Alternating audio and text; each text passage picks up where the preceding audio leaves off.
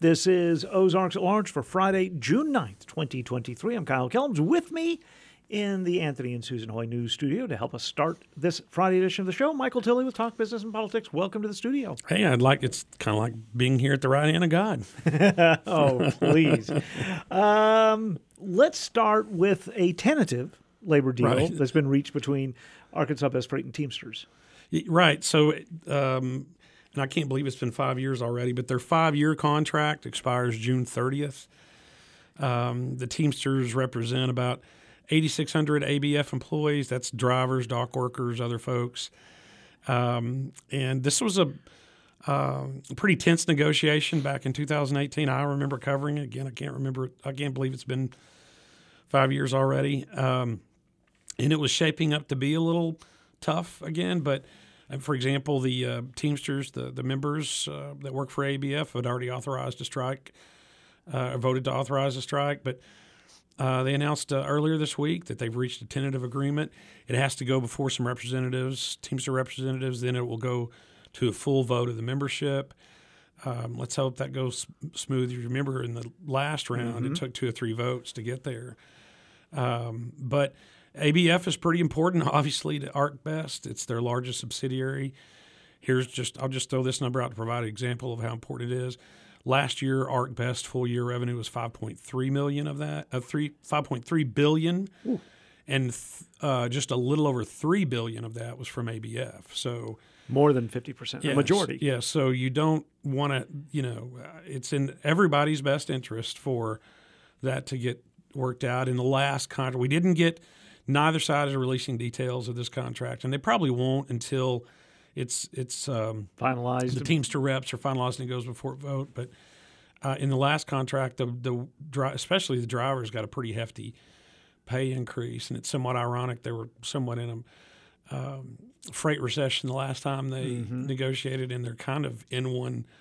We're kind of in one now. So I guess maybe every 5 years we just wait for a freight recession and redo the contract. But knock on wood, maybe this will get done relatively soon and before this June 30 strike date. What I like about seeing this story come up every time the contract is renegotiated is in Arkansas, we don't think about the Teamsters that much. We think that they're not, that's something in the Northeast or the Midwest. I'm glad that this reminds us. Well, yeah, it reminds us that we have unions and they have impact and they can help employees with wages and benefits. And look, they're in a contract negotiation with UPS also. And that's 360,000 workers, and they've authorized a strike vote there. So there are several of these carriers, these less than truckload carriers like ABF, that kind of come up around the same time. So and so far it's looking like they're all going to work out. I was wondering if you had artificial intelligence writing some headlines this week at Talk Business, because I saw this one, Fort Smith Metro building permit values up almost 45%. I thought, they're just plugging this in. This seems like the headline I saw last month and the month before that. Yeah, fake it till you make it. They're just plugging them in. No, it continues, although I think we're going to see, last year for the full year, and we report on the 3 cities, Fort Smith, Van Buren, and Greenwood. Last year was $480.3 million was the combined permit values. I'll be surprised if it hits that again. We're already seeing a little bit of moderation. But for the region, for January through May, the region has $255 million in permits. That's up, as you said, 44.5%. Year to date, Fort Smith is up. They got the bulk of that, $237 million, which is, but they're up almost 100%. It's 97%. In Van Buren, though, they've fallen quite a bit. A lot of that is if we remember that large Simmons chicken processing plant was under construction for most of the last 2 years. A lot of that's finished up, and so their permit activity in the first 5 months of the year is down 75%, and Greenwood is down 10%. So if the record is broken, if last year's record is broken, it'll primarily be on the back of Fort Smith to pull that off. But we're seeing a little bit of moderation on commercial work, although this recent report had an $8.5 million new hotel project on Phoenix Avenue and a $4.5 million storage unit. I didn't realize it cost that much to build a storage unit. Wow. But, well, you got to have climate control and all of that. So, and that's adjacent to Ben Guerin Park and on the east side of Fort Smith. So a couple of large projects, but we're seeing somewhat of a moderation in commercial and somewhat of a moderation in residential, although we've kind of been told that residential may pick up, with this foreign pilot training center. There'll have to be a lot of folks, both U.S. military personnel and foreign military personnel and families. So we'll see. This connects to another story that was in Talk Business at talkbusiness.net earlier this week about Arkansas having the highest percentage gain in construction jobs over the past 12 months. And this is why. I mean, Northwest Arkansas and the Arkansas River Valley at least just keep building. Yeah, and part of that report, we talked about the job numbers would be even more if they could find the people to fill those jobs. All right, speaking of headlines I'd seen before, Fort Smith's Peak Center floods again. And this Peak Center is a wonderful idea. It is. It's a great idea. It's the Peak Innovation Center of the Fort Smith Public School District. It was part of this millage package that they passed 3 or 4 years ago. Long overdue. It's a kind of an advanced workforce training facility, which is what I think we need more of around the country. And it's not just a great benefit for Fort Smith Public School District students, but it has programs for students all around the region. And the University of Arkansas Fort Smith's involved. And it's not just manufacturing or welding. It's healthcare and computer and it's robotics. Right. There's a lot of great programs they offer through that. But here's the thing. The building, it was an existing building that was renovated.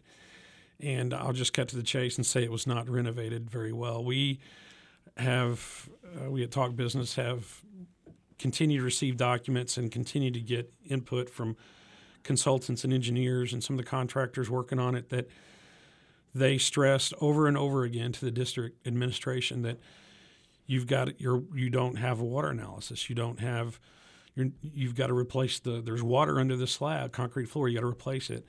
And time again, when the district administration was told that they were doing it wrong and they needed to come up with a better way to do it, they were rejected, and the district just said, you just do what we tell you to do. Ooh. So this is going to be a problem, and it's going to be a multi-million-dollar problem.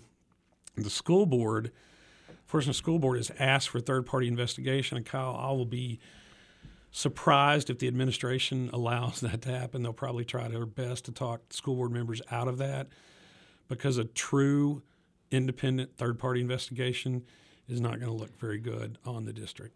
So what happens now? I mean, you may have this third-party inspection, but there's obviously a challenge here to keep water out of the Peak Center. Hopefully, smarter heads will prevail, and they'll back up and try to do the right thing as much as they can. But, when doing the right thing in terms of water analysis before you built parking lots and entryways, water analysis about what's under the concrete slab before you put walls and tile and before you built bathrooms on that.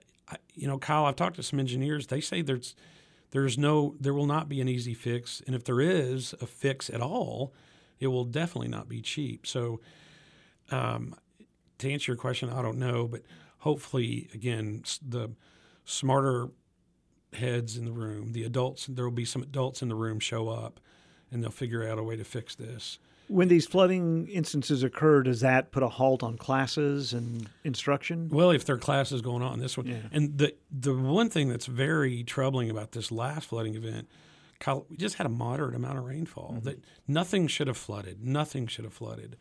But it speaks to the water the water table that it's already there, and any little bit of added water, that water comes up through the floor and up through the joints. And so it's such a great facility, a unique facility, and it's a shame that the school district administration didn't build it right, didn't do the right thing in the first place.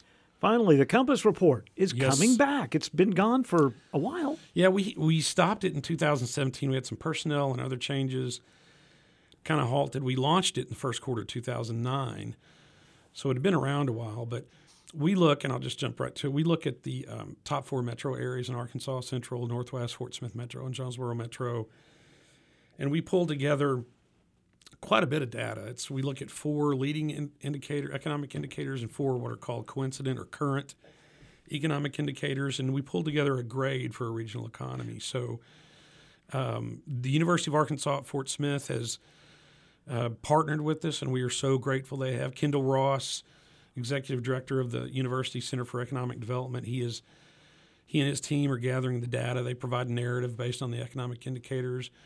Greg Kayza, he's an economist. He's Executive Director of the Arkansas Policy Foundation. He's agreed to provide commentary about the data. First National Bank of Fort Smith's come on as a co-sponsor, and we have some other folks that may be interested in that. But just glad to have it back. We had so many – when we launched it, I was surprised at the feedback and continued to be surprised at the feedback of small and large business owners or business managers who said, man, we appreciate this data. It gives us more insight into what's going on. It helps me plan. It helps me budget. So, and again, it's just it provides a better picture of what's going on in the world around us. And the first of the revitalized Compass Report will look at the first quarter of 2023? That could land any day now. Stay tuned, as they say. All right. Well, you can find out about all of this at talkbusiness.net. Michael, thanks for your time. You're welcome, sir. How many times have you said to a friend, I was listening to KUAF and heard this story? That's what KUAF is all about. The stories, news, and insights that make you stop and think and start your own conversations. There's something new to share every day, whether it's political analysis on Morning Edition, an inspiring guest on Ozarks at Large, or an insight into a current issue from All Things Considered. It's radio you want everyone you know to hear, and it's radio that exists thanks to the generous support of listeners like you. As we celebrate 50 years on the air in 2023, show how much you value KUAF by becoming a member today. You can give online at supportkuaf.com. Later on this edition of Ozarks, rethinking our climate future. How do we rally behind a better catastrophe? And that's part of what the book is about. What kind of hope will serve us when that is our best option? Andrew Boyd's new book, I Want a Better Catastrophe, suggests there is hope, optimism, and grief when considering the changing climate. Our conversation in today's second half hour. The third annual Ozark Beer Company Cardboard Regatta is June 11th at Lake Atalanta in Rogers. Teams and onlookers are invited to participate in the over-the-top spectacle. Prizes will be awarded. Proceeds benefit the Rogers Public Educational Foundation. OzarkBeerCompany.com/regatta for registration, rules, and more. This is Ozarks at Large. Arkansas's overall Medicaid enrollment has fallen by about 15% in 2 months, with about 140,000 people deemed ineligible since April. A report released Thursday by the State Department of Human Services shows just fewer than 69,000 people lost coverage in May. Earlier Thursday, community advocates met in front of the Arkansas State Capitol to share their experiences attempting to re-enroll in the state's Medicaid program. Crystal Alexander Berry with the group Arkansas Community Organization says DHS mistakenly thought she made too much money to qualify for Medicaid. I was only making $1,300 at a job, and they put that I was making twice as much, and they said they was going to cut me off my Medicaid due to me making too much income, but it's a glitch in the system that's putting double the income into there that's knocking people off.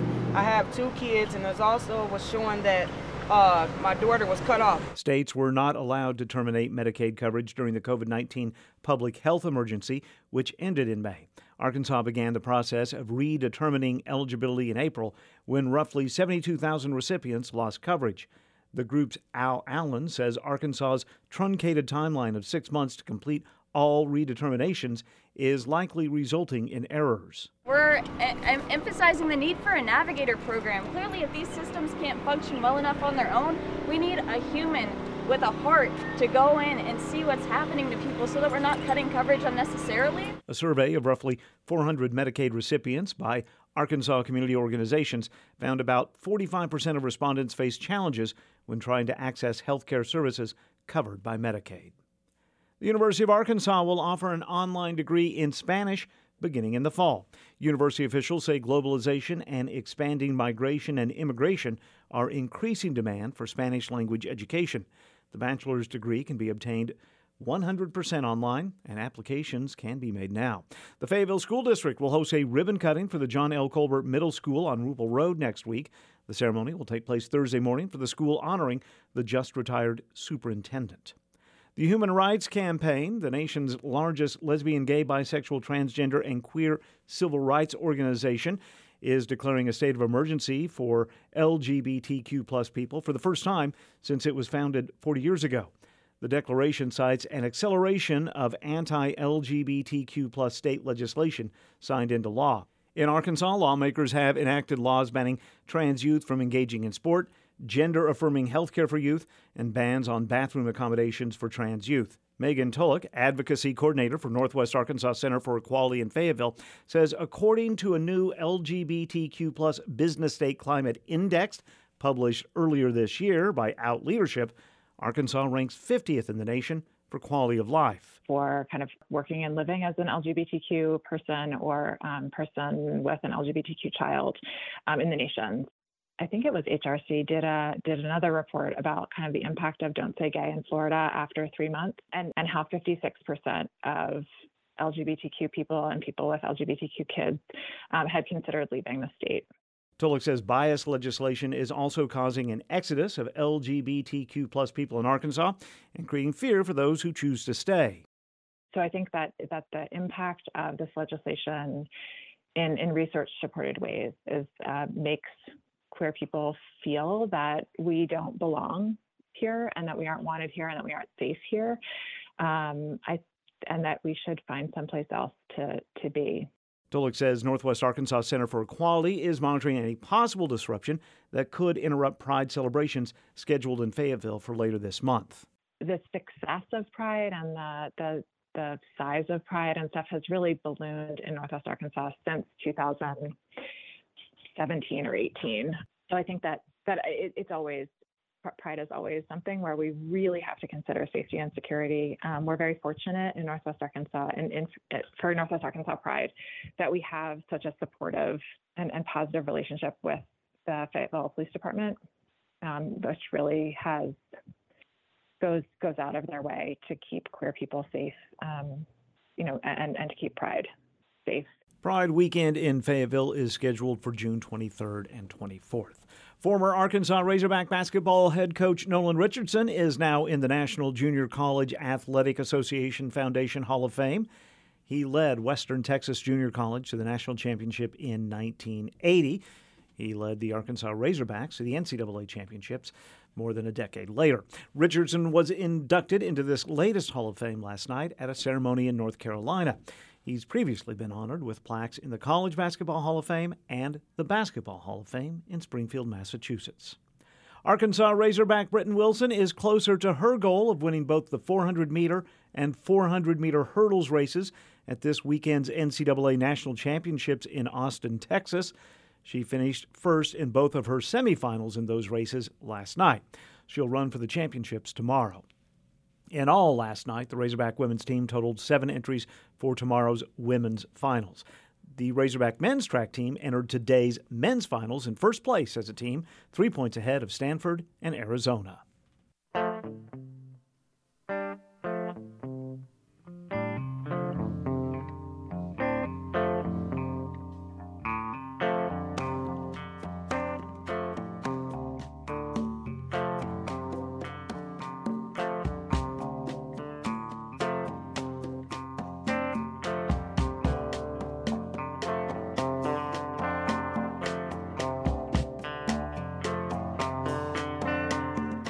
Twenty 2023 marks KUAF's 50th year of broadcasting in Northwest Arkansas and the surrounding area. We're with you every day, all year long, bringing you vitally important news, entertainment, conversations, and local programs and podcasts that keep us all informed and up to date on life and culture where we live. As we approach the end of our fiscal year, which ends at the end of June, we're raising funds to keep KUAF stronger than ever. Your gift before June 30th will help us toward our goal of raising an extra $50,000 for this month. Your gift will help pay for the programs, the reporting, the equipment, and technology that we absolutely have to continue bringing you the radio you rely on every day.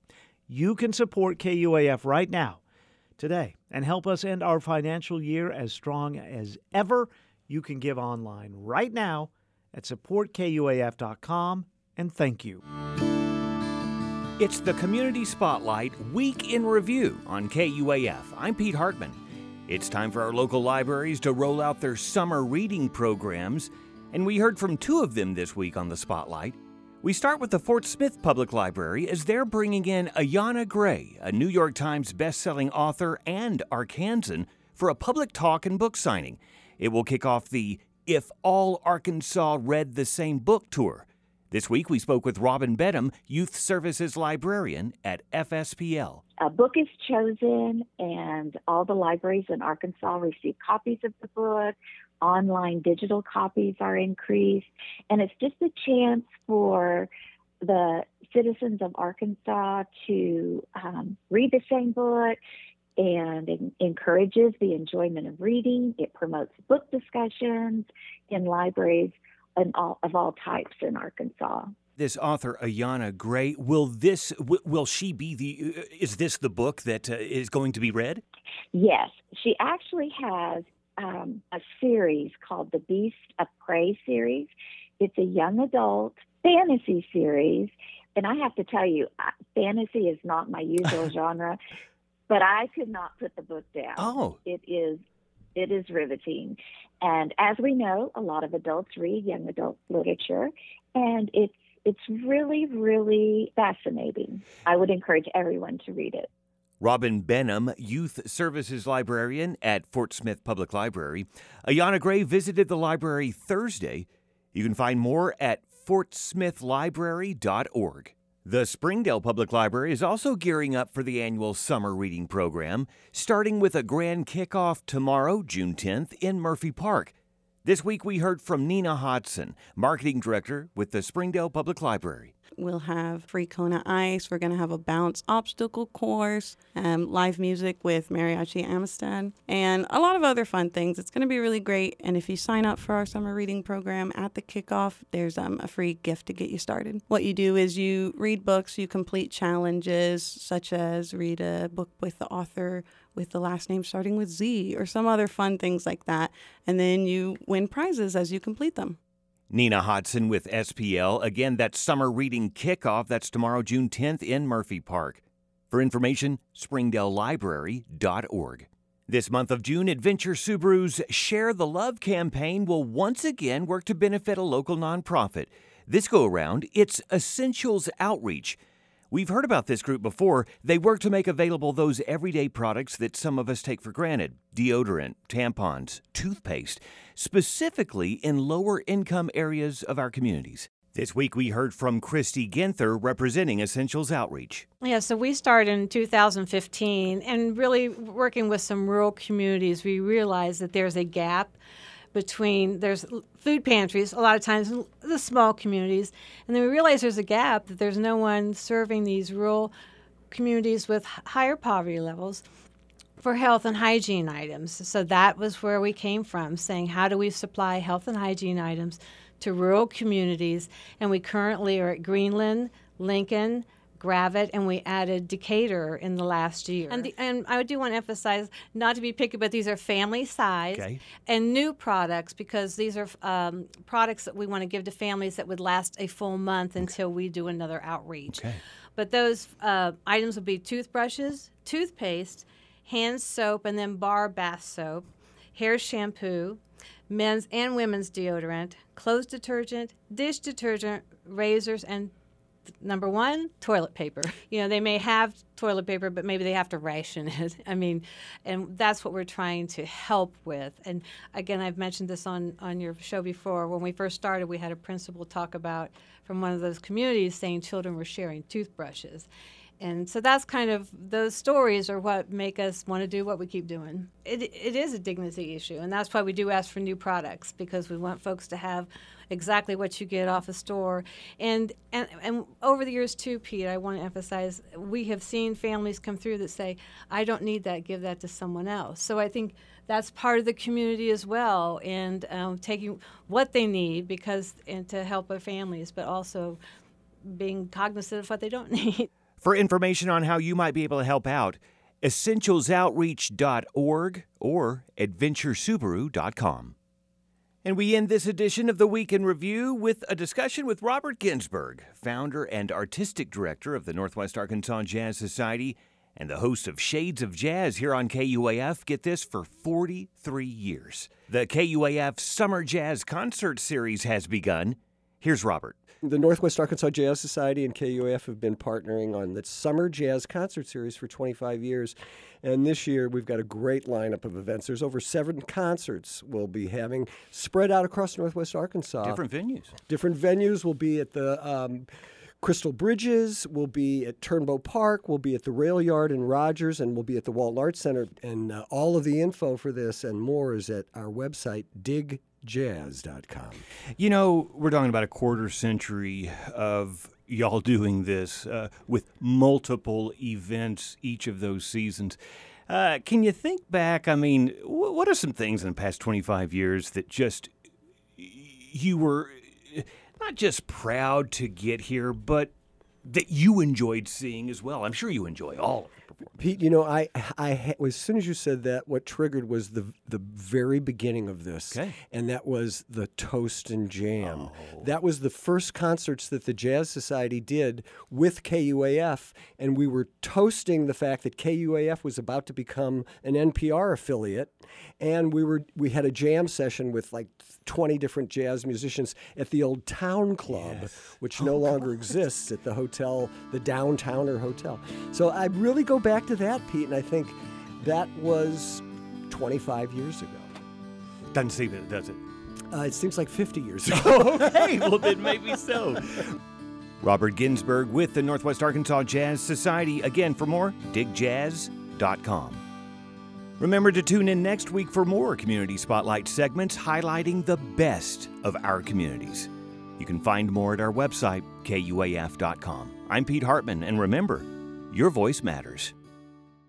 This is Ozarks at Large. With me on the phone from her office in Bella Vista is Becca Martin Brown, features editor at the Northwest Arkansas Democrat Gazette. Becca, it's been a couple of weeks. Welcome back.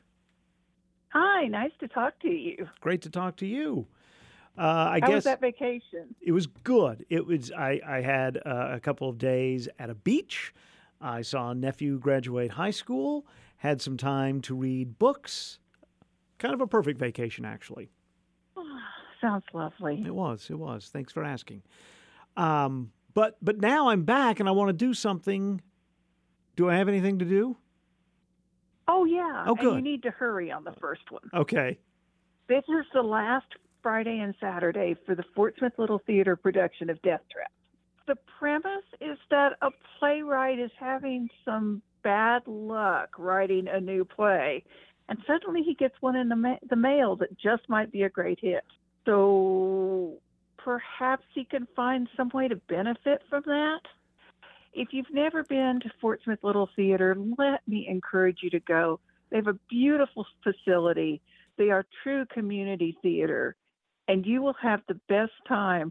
The director, Mickey Volker, said she first saw Death Trap on Broadway in 1978 when she was 15. She said, there was a moment so shocking that I screamed aloud and grabbed the elderly gentleman, a complete stranger, next to me. I've loved Death Trap ever since. Tonight and tomorrow night, 7:30, Fort Smith Little Theater, $12. Okay. FSLT.org. If you'd like to listen to something and not have to leave your house, yes, today is the release date for the very first album ever for the Symphony of Northwest Arkansas. And it's quite an interesting CD. It is way over my head because that is not my area of expertise. It's called New Canons, and it's all new works by Paul Haas, the music director, Ray Lustig, and Trevor New, and parts of it were recorded remotely. Right. So it's the absolute cutting edge of how to make symphonic music. And it's all brand new music, has nothing to do with Bach, Beethoven, or any of those guys. And do you know, because when I talked to Paul Haas about this months ago, a while back, I asked him if it was going to be a physical CD, and I can't remember if he knew at the time. Will there actually be a physical CD available? To the best of my knowledge, it will be available only streaming for the moment. Okay. And it should be available on any streaming platform that you use. There is, however, a new theater company getting on its feet in Fayetteville. It's called Theater Collective, and it all started at a party at Kaylee Irwin's house in December. Other people planned vacations or whatever. They planned a theater company. And in May, they had the first performance, which was an evening of songs and monologues as part of the Sunday night socials at Theater Squared. The people involved are people you know: Rachel Mills, Stephanie Whitcomb, Lexi Edmonds, Juliet Robinson, all women, coincidentally. And they have a season planned for their very first year. No dates, no locations yet, but a plan. The first thing is going to be a night of one acts, because that allows for a lot of people to be involved. Then a miscast cabaret, allowing performers to showcase their talent in roles they can't play. Such as? The roles have been the age of the rules of age or gender or style or key. I see. Nightfall with Edgar Allan Poe is a full-length production that weaves together The Raven, The Fall of the House of Usher, The Pit and the Pendulum, and The Telltale Heart. And they're going to do open casting for all the roles. And the final one will be a holiday cabaret, which is exactly what it sounds like, an evening of holiday songs. And you can follow them on Facebook or Instagram. They're called Theater Collective, and they're doing a great job of keeping people up to date that way, so you'll know what's going on. Tomorrow, Super Saturday at the Fayetteville Public Library at 10 a.m. is Juggleology. Ooh, I'm so glad I only had to say that once. From 10 to noon, there's something called an obstacle run around at the Jones Center in Springdale. One adult, one kid per team. Army crawl, water sprinklers, a straw pyramid. $35 sign up at thejonescenter.net/obstacle run around. What was the last thing you said? What kind of pyramid? A straw pyramid. STRAW? Yes, I don't know what that is. Okay, all right. I know it involves a noodle forest, too, and a mud pit. All right. These are not things you and I would do. No. Let's just face it. Tomorrow is also International Yarn Bombing Day. Oh, I know who's at going to be... Ozark Folkways in Winslow. Yeah. From 11 to 3, $10 to participate. And Buddy Shoot and the Motivators play at 6 o'clock at Ozark Folkways, so you can hang around for that. And then Sunday, one of my favorite times of the year, Mountain Street Stage is back at the Fayetteville Public Library. Free concerts. Free concerts, family-friendly, all kinds of music. This Sunday is Duo Divinas at 2 o'clock. Oh, yay. If you've never been, get thee to the library. Becca Martin Brown. Go ahead. Oh, don't forget to check out What's Up on Sunday, because there's 2 more plays about either open or about to open. And one of them has a dog as a star. All right. We'll have to read that on Sunday, physically or digitally. Becca Martin Brown is the features editor for the Northwest Arkansas Democrat Gazette. Becca, we'll do this again next week. Awesome. Thank you. Crystal Bridges Museum of American Art in Bentonville invites guests to discover American art, architecture, and 120 acres of Ozark nature. Visitors can also enjoy family-friendly activities and programs and a variety of food and drink experiences. More information at crystalbridges.org. Andrew Boyd pays attention to our changing climate with despair, but also with a bit of dark humor. He's written the books Life's Little Despair, Daily Afflictions, and now his new book, I Want a Better Catastrophe, Navigating the Climate Crisis with Grief, Hope, and Gallows Humor. The premise, we've tilted past a certain point of no return when it comes to climate change, and now is the time, he thinks, to approach ways to mitigate the damage.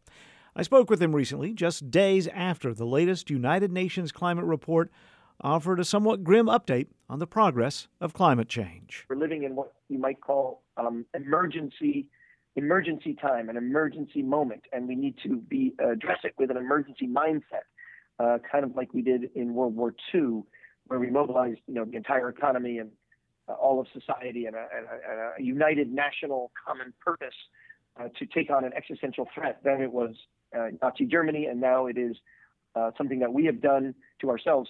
The large fossil fuel companies and their cooperating political politicians more than anyone else, but that we as a civilization have done to ourselves, and we must treat it as the existential threat that it is.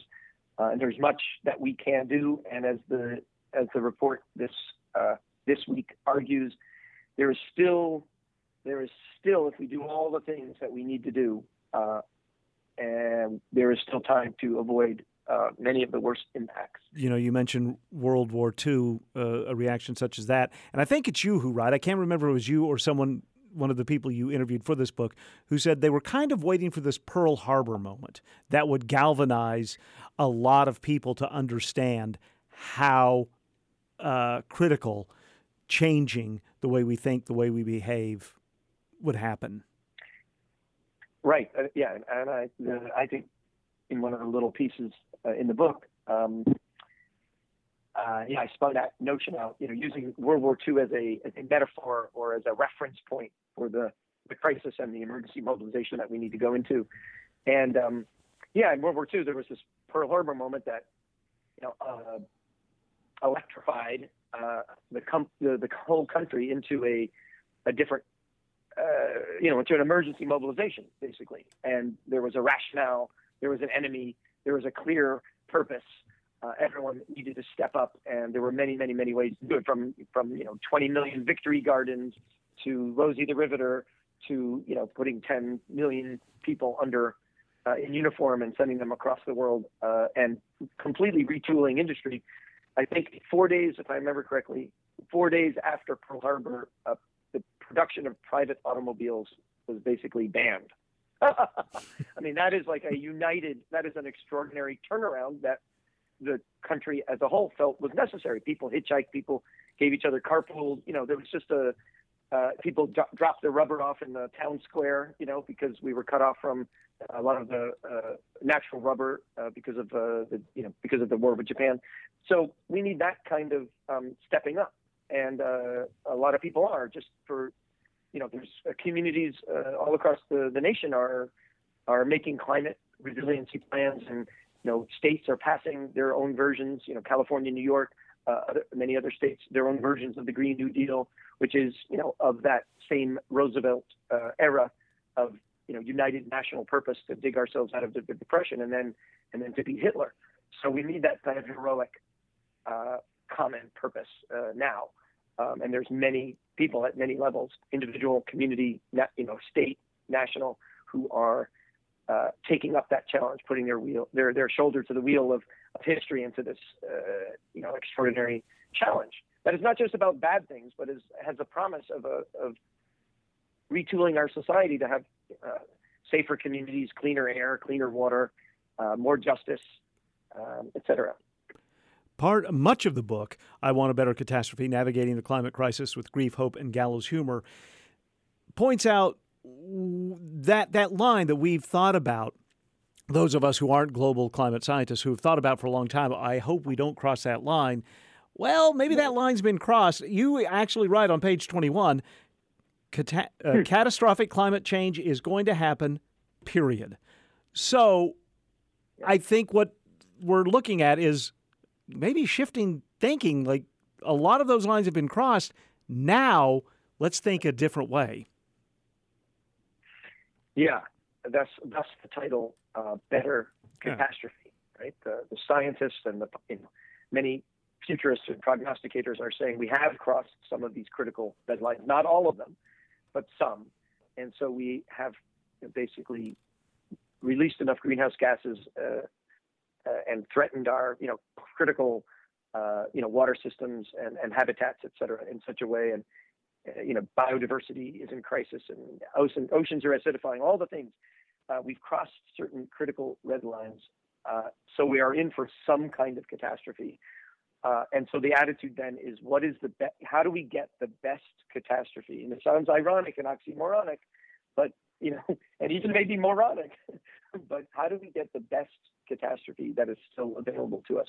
And we're in this situation because we failed to do what we needed to do 20, 30 years ago. And we're in this situation because Exxon, for example, who had best geologists on the planet, knew and predicted to a very accurate degree 50 years ago, knew what was going to unfold, but it was not in their self-interest to do anything major about it. And they instead invested in junk science and a whole, $100 million campaign, not just Exxon, but all the fossil fuel companies, of denial, delay, dissembling, created a fake debate where there wasn't one. 97% of scientists, there's a consensus that, global warming is caused by humans and has the potential to have catastrophic consequences. So we shouldn't be in this position, and fossil fuel centered special interests put us in this position. But now we are in a position where we have some kind of catastrophe. How do we get the best one still available? And that's both, what is our strategy, what policies, et cetera, but it's also like, how do we think and feel about that? How do we rally behind a better catastrophe? And that's part of what the book is about. What kind of hope will serve us when that is our best option? That's the real central investigation of the book. And it's both an internal one inside me and one out in the world, talking to, wise people and just taking the pulse of Americans from every walk of life to figure out how people are navigating that predicament. You have these wonderful the book in a nutshell. Yeah.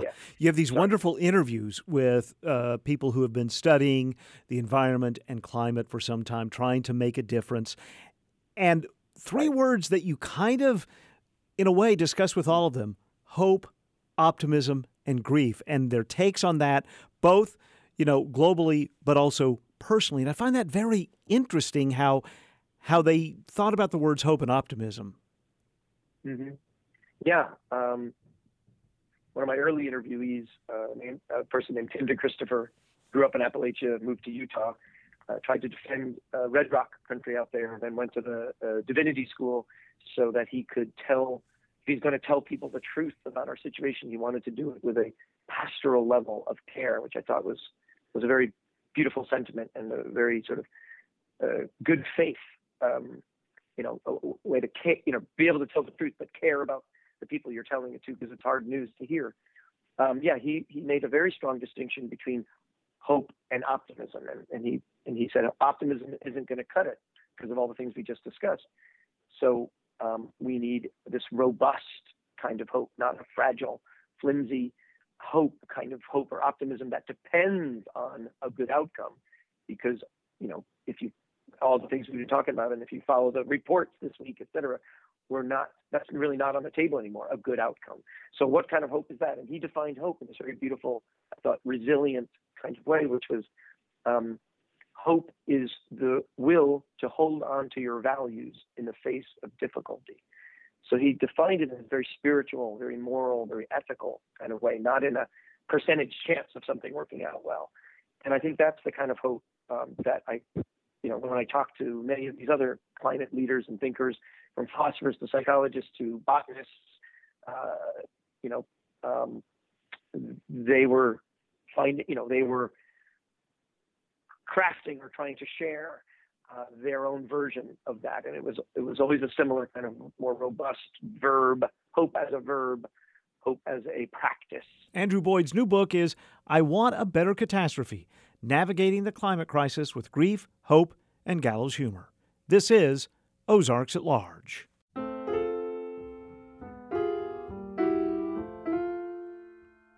In the background is pianist Aaron Goldberg doing Way, Way Back. And I'm Robert Ginsburg, your host for Shades of Jazz. On this edition of the show, we'll hear more from Goldberg, as well as Dizzy Gillespie, Tonino Horta, Robert Glasper, Dexter Gordon, and much more. Join me Friday and Saturday for Shades of Jazz.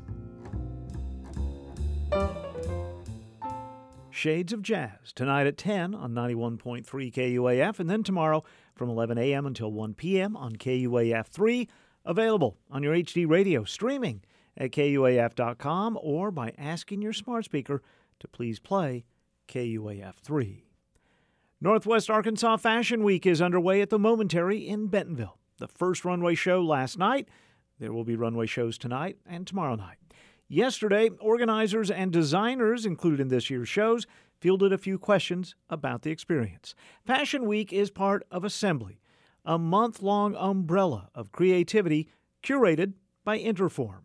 Ro Bailey, the communications manager for Interform, says she's proud of the broad approach to fashion and people Northwest Arkansas Fashion Week takes. Everyone wears clothes, right? And so in order to be represented, like, I think what people don't realize is how important representation is.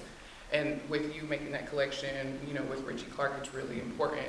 But to show people of all sizes and ethnicities and genders and ages, that is profound. And it helps people beyond just walking in a fashion show. Like, it's not just about you walking in a fashion show. If you can walk in front of 300 people, I guarantee you can make a presentation at Tyson.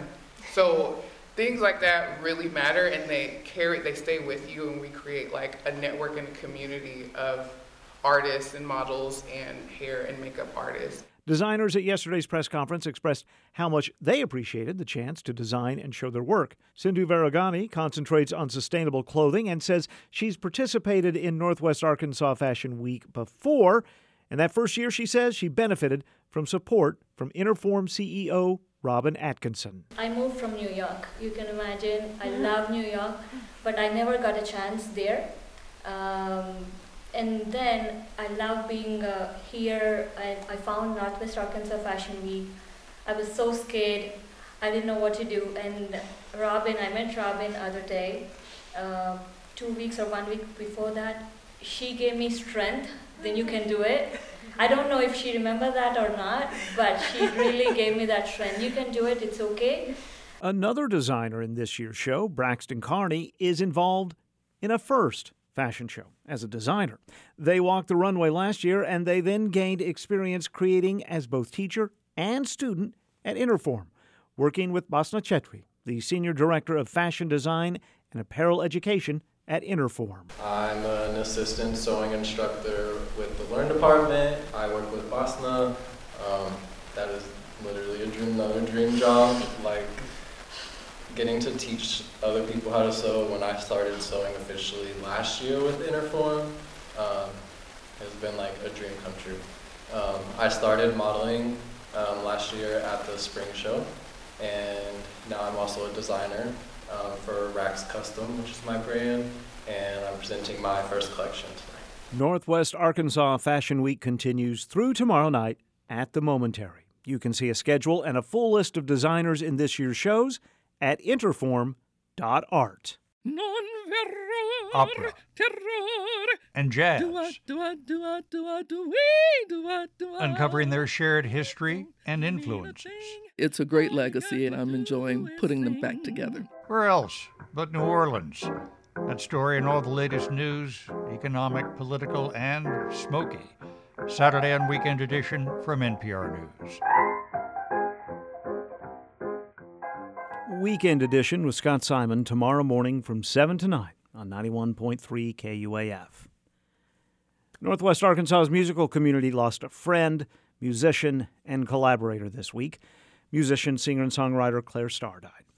You've seen and heard him, likely. He was seemingly everywhere. In fact, in a May 2021 interview with Ozarks at Large's Timothy Dennis, he mentioned that during the height of the pandemic, when musical gigs disappeared, he would perform along the Razorback Greenway or on the Fayetteville Square just to let us hear his music.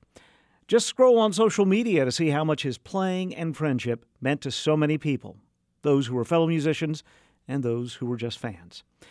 Here, from that May 2021 visit to the Carver Center for Public Radio, is Clare Starr performing his song, Violin.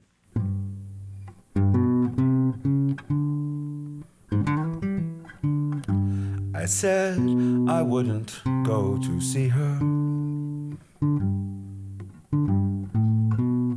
Inside her eyes is a wax museum. Probably she knows that I need to wash some clothes. I bet I knew I'd come to see her.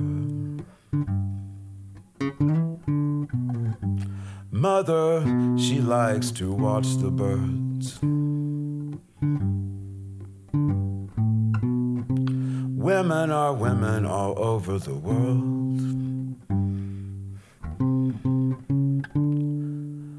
all I see is sand. Where is my sweet land? Women are girls all over the world. So play your violin and bring us all back in. Play your fiddle and bring us all back in.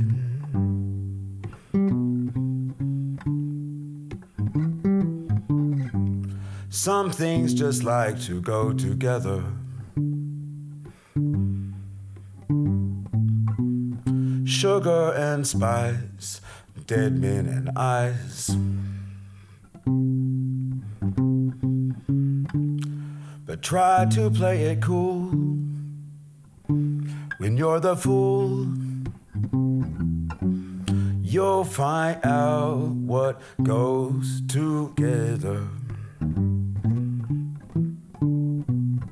Some do things that others won't, but in that we may have missed a point. All my friends have rows of bruises. You choose who wins and the rest of us loses, but one of these things is just not like the other. I thought I would die before my brother. Oh, really, that's a lie. I don't think I thought about which one would die, but one of these things is just not like the other. So play your violin and bring us all back in.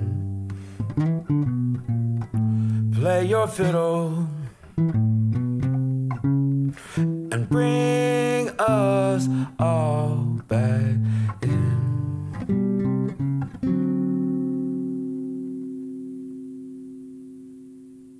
The late Clare Starr at the Carver Center for Public Radio in May 2021, as recorded by Ozarks at Large's Timothy Dennis. I'm Maria Hinojosa. This week on Latino USA, we spend 72 hours in Chicago at the largest free clinic in the nation, a place dedicated to serving people without health insurance. ¿Te costó ir al doctor? No, pero mucha gente se dice, que voy, pues si me muero, que me muera. That's this week on Latino USA. Latino USA can be heard Sunday afternoon beginning at 3 on KUAF. This is 91.3 KUAF, Fayetteville, Fort Smith, Bentonville, and Johnson. Reminder, KUAF's Listening Lab is now open. It's a space for honest and intimate conversations to better understand our neighbors and ourselves.